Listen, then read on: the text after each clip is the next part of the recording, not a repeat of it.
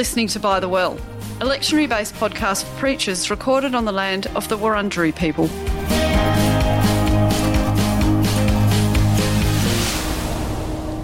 Hello everyone, I'm Fran. And I'm Sally. And this week we're focusing on the week of the reign of Christ, or Christ the King. And Sally and I will be focusing on Jeremiah 23, verses 1 to 6, Colossians 1, 11 to 20, and Luke 23, 33 to 43.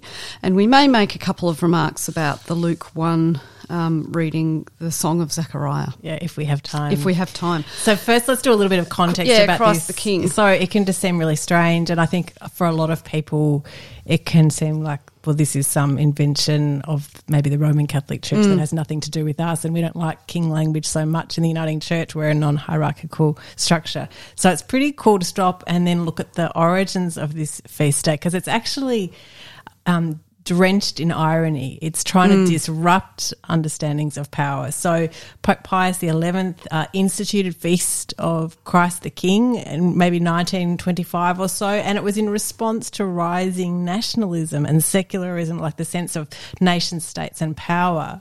And people like Hitler and Mussolini grabbing power and domination. And in murderous ways. This sense of whipping up the people into fervour, like a religious fervour really, about a particular ideology, a secular ideology, which based on hate and hate of othering others. And so to say actually Christ is king is to say and all other authorities are not. So it's an entire disruption of all those who would dare to claim complete power or complete knowledge, or who rule as tyrants, and we're certainly seeing some of that in our own current global context. And so while it might be weird at first, if we can take seriously what's going on in the celebration of this feast day, I think we get really rich resources to think about power, and divine power in particular, and what that means about human powers. Yeah, I think talking about power, I mean, obviously name the day, and maybe if you do use the word kingship throughout the morning or the afternoon or the evening, whenever you worship,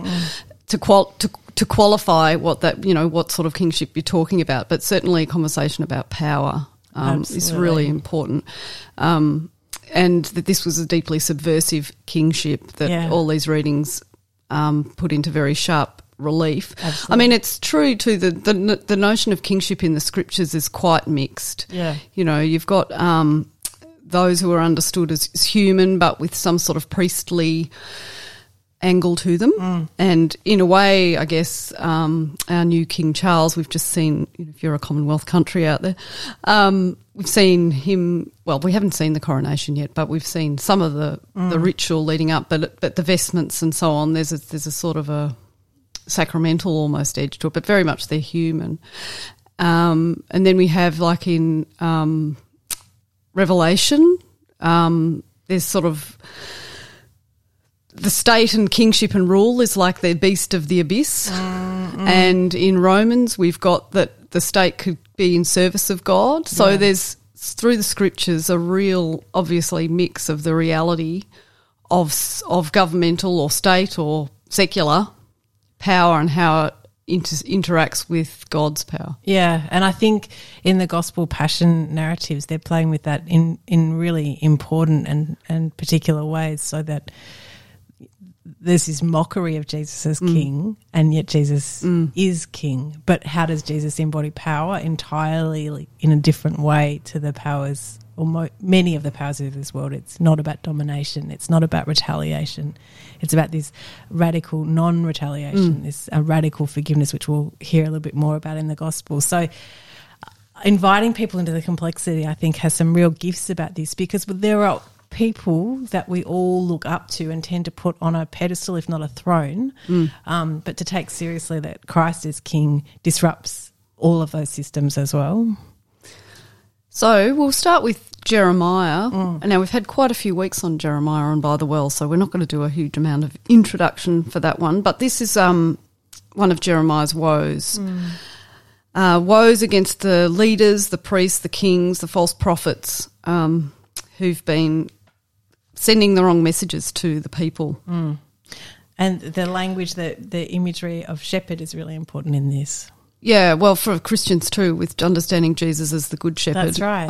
In very great contrast to these shepherds here who scatter the sheep. I'm really struck by that. And scattered the flock is a phrase that's repeated a couple of times in this little passage. And, I mean, we can have idyllic visions of flocks of sheep, can't we? And this is really about people who are lost and or have had to flee out of fear. Yeah, I think fear is a really big part of this, and so the sense that things are not safe. Yeah, and I just think of people in the world now who are scattered and lost, and I'm thinking of the people of the Ukraine and those on the brink or in the midst of a very real famine in Africa. Yeah. So this is quite an evocative, deeply, I mean, sounds a bit obvious, deeply serious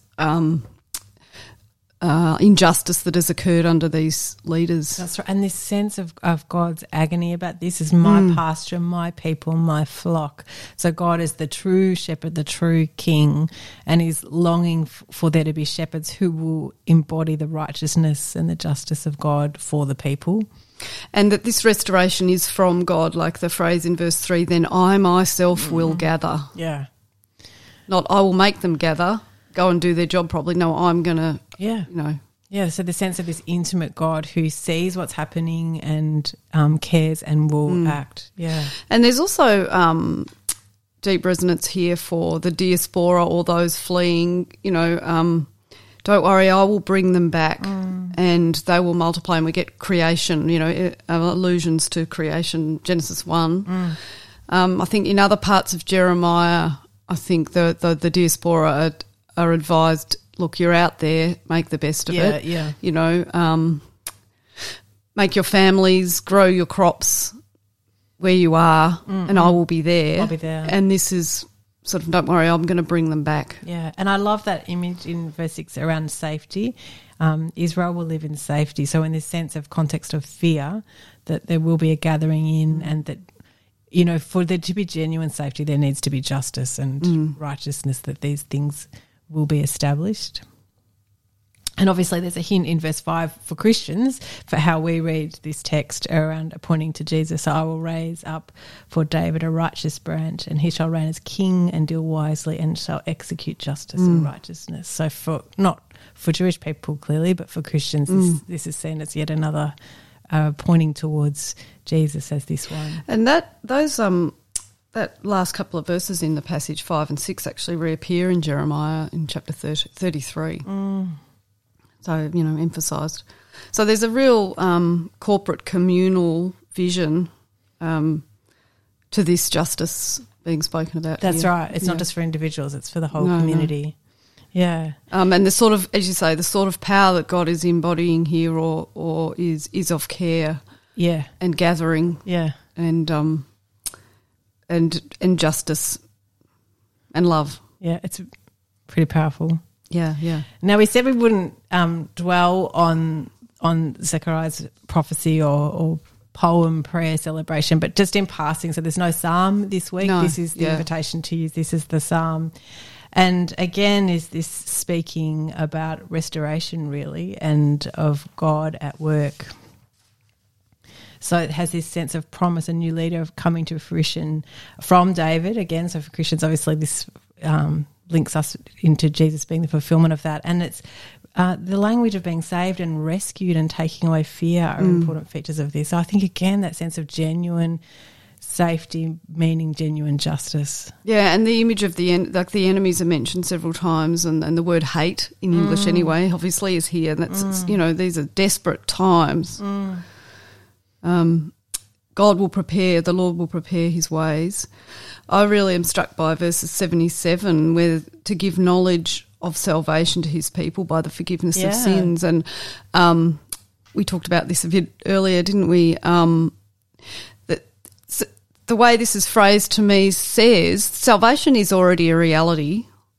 But it's the giving God's knowledge. here to give knowledge of it. Amen, amen. And it's not information. No. It's the forgiveness of your sins. The good news, the good news that you are forgiven and loved. You are beloved. And you are beloved. Yeah. And that knowledge is key to a complete transformation in your in your individual life, but in your communal life and beyond. That's right, exactly right. And I was saying when we were chatting about it before, it has real resonance for me in John's Gospel when Jesus makes that extraordinary statement in another passage really about power being changed, saying, I no longer call you slaves or servants. I call you friends because I have made known to you everything I've received. So again, it's about knowledge that brings us into intimacy with God. So it's not like private, separate knowledge that only some can get.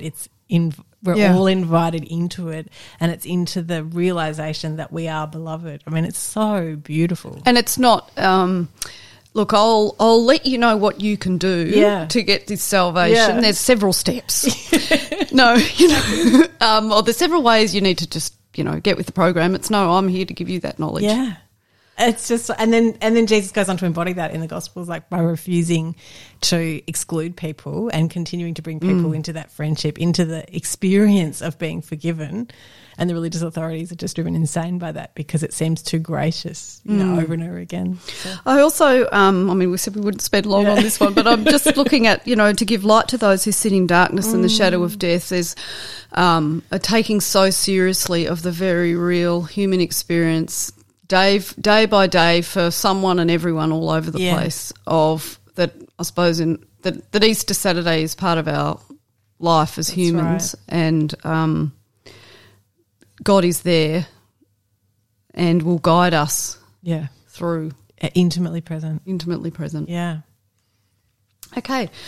We'll move next on to the Colossians reading, chapter 1, verses 11 to 20.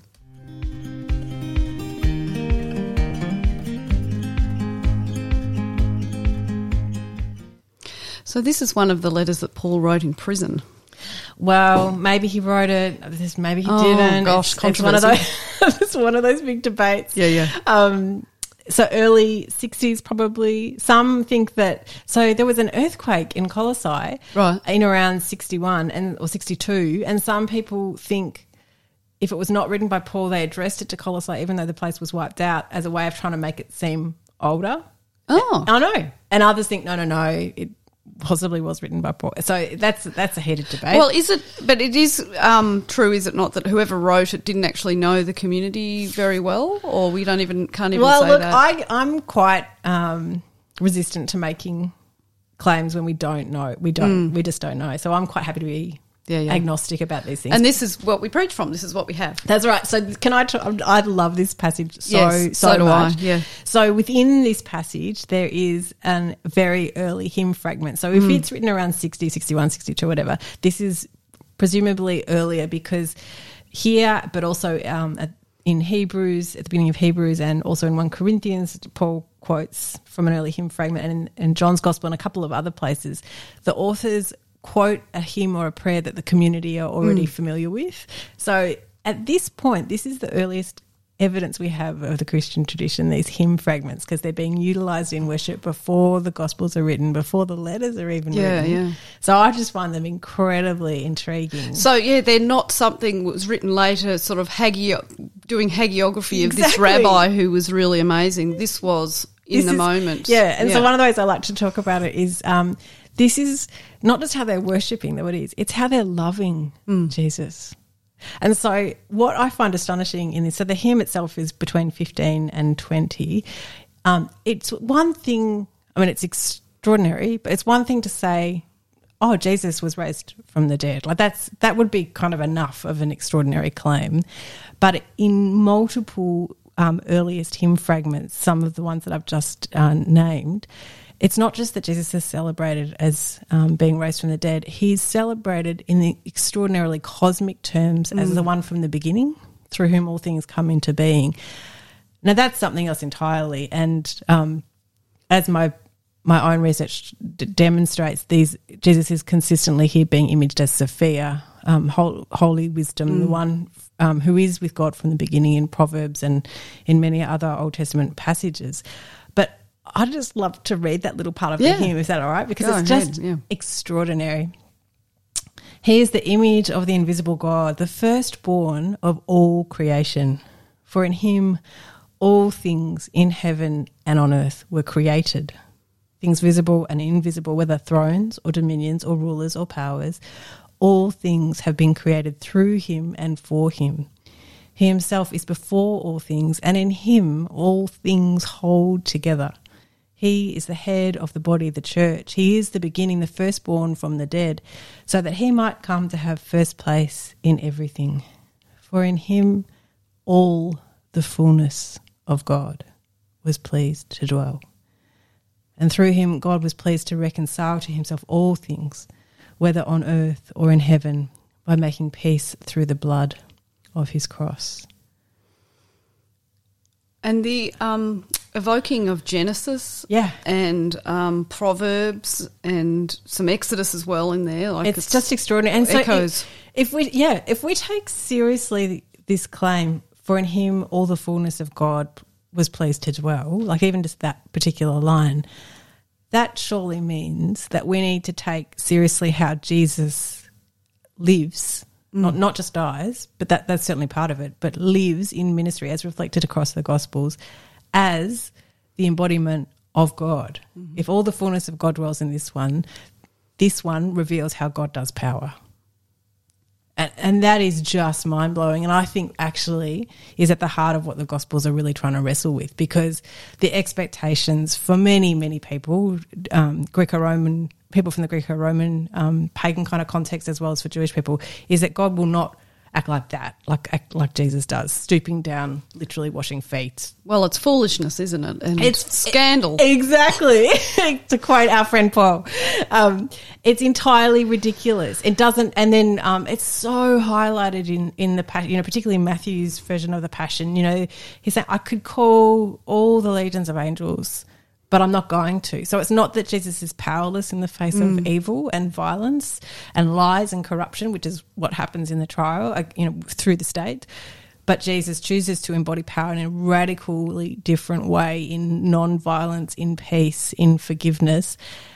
So that isn't just a nice thing that he did. It reveals who and how God is, what God's kingship is like. Now that's enough to think about for the rest of our lives. Well, it's mind-blowing. Well, it's what we preach every Sunday, or let's hope, don't we? Yeah, it's mind blowing because it changes our understandings of divine power, but it also challenges how we embody power. It's just incredible. I think, and we can gloss over it, so easily. Yeah.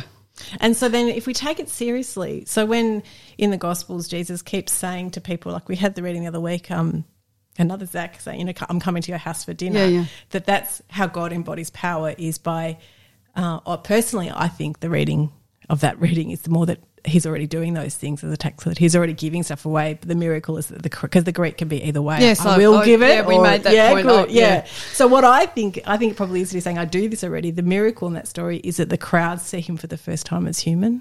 Like, that's what happens in that story, that they see him through the eyes of God and the grace, and they also see their own prejudice. I mean, we could hold both readings, but that sense of, so all of those ways we hear in the Gospels, Jesus refusing to judge someone, refusing to exclude, and keeping on saying, come and have a meal with me. I'll feed you, I'll nourish you, I'll wash your feet, that this is who and how God is. And that reflects, again, the kind of dreaming in Jeremiah and other passages in the Psalms and Isaiah about God's intimate care for us as well.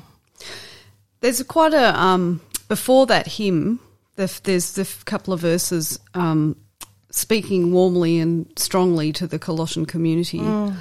May you be prepared to endure everything with patience while joyfully giving thanks. And this is a smaller aspect of that passage, because I would certainly preach on that hymn as you read it and as we've talked about it here. But I am also struck by that little fragment of that verse about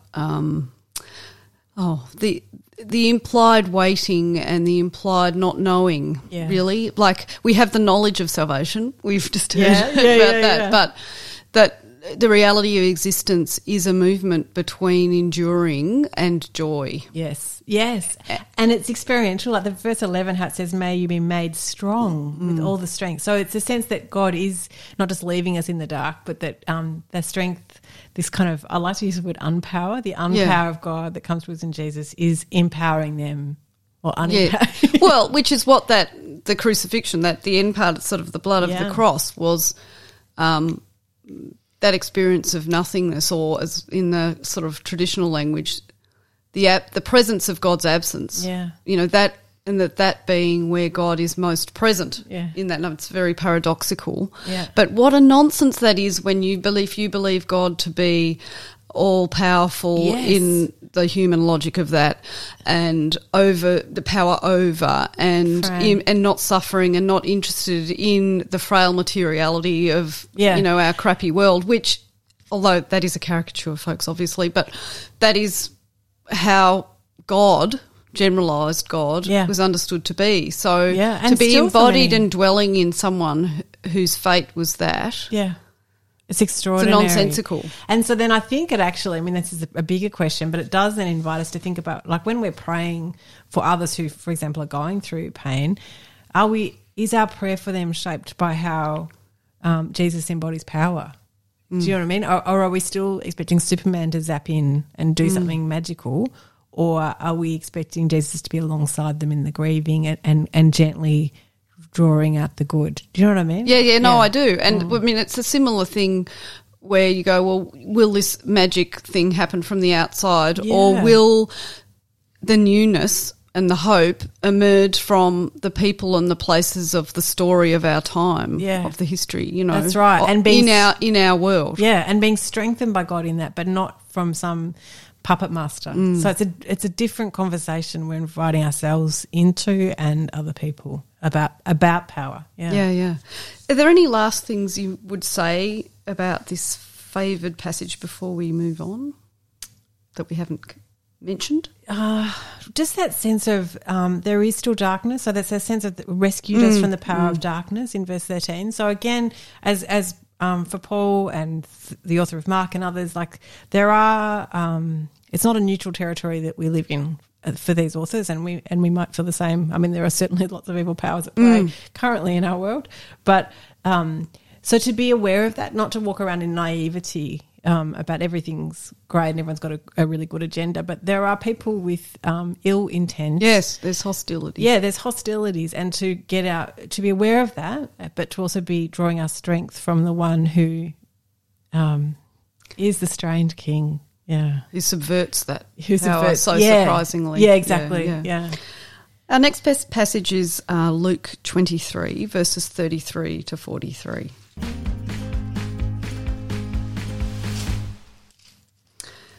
Okay, the story of the crucifixion according to Luke. So I think definitely warning people that this is the reading, because if we're getting, like, we're on the edge of Advent, some would argue it is Advent almost, so it could be like, what? Yeah.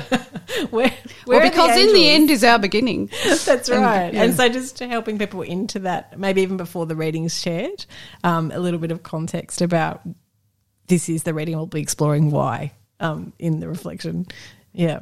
Yeah, so this is I use the word historical in deep inverted commas, but the Colossians hymn is historically depicted here, so to speak, of the story of the death and the machinations of the governmental power and lies. That's right. And, there's typologies here, aren't there, really? I mean, the thief, there's criminals. Yeah. There's criminals, there's the revolutionaries who are mocking him.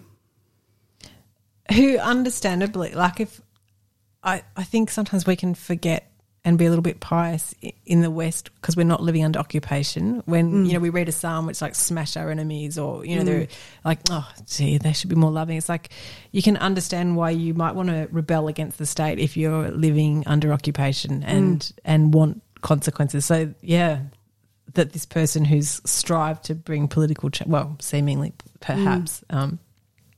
So this context, very real context of some of the dimensions of what it is to be human.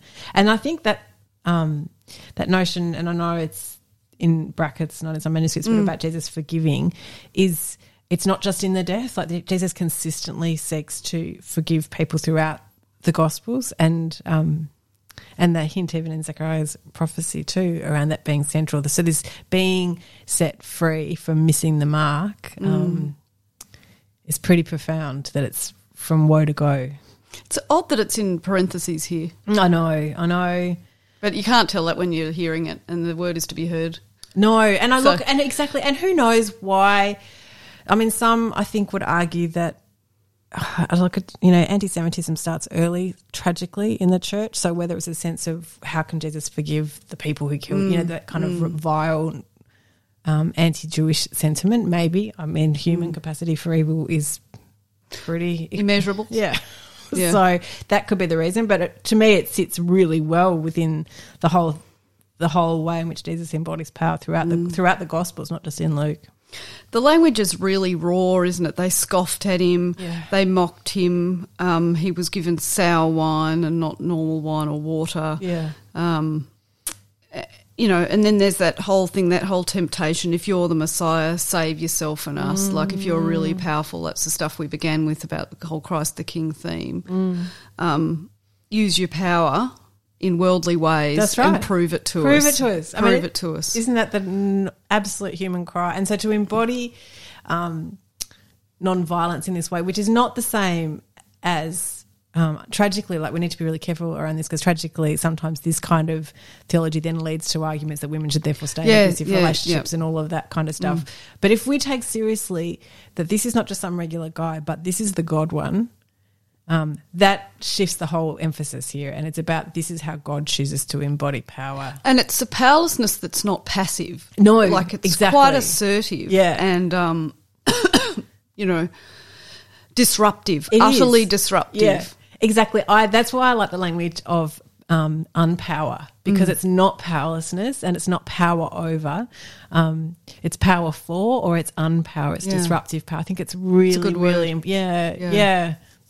I'm not great at self-promotion, but if people want to explore that, I have written an article around the unpower of God, so we could maybe put a link. Definitely we could do that, yeah. We're coming to the end of our conversation today. Are there any final remarks you want to make about this passage or our conversation in general?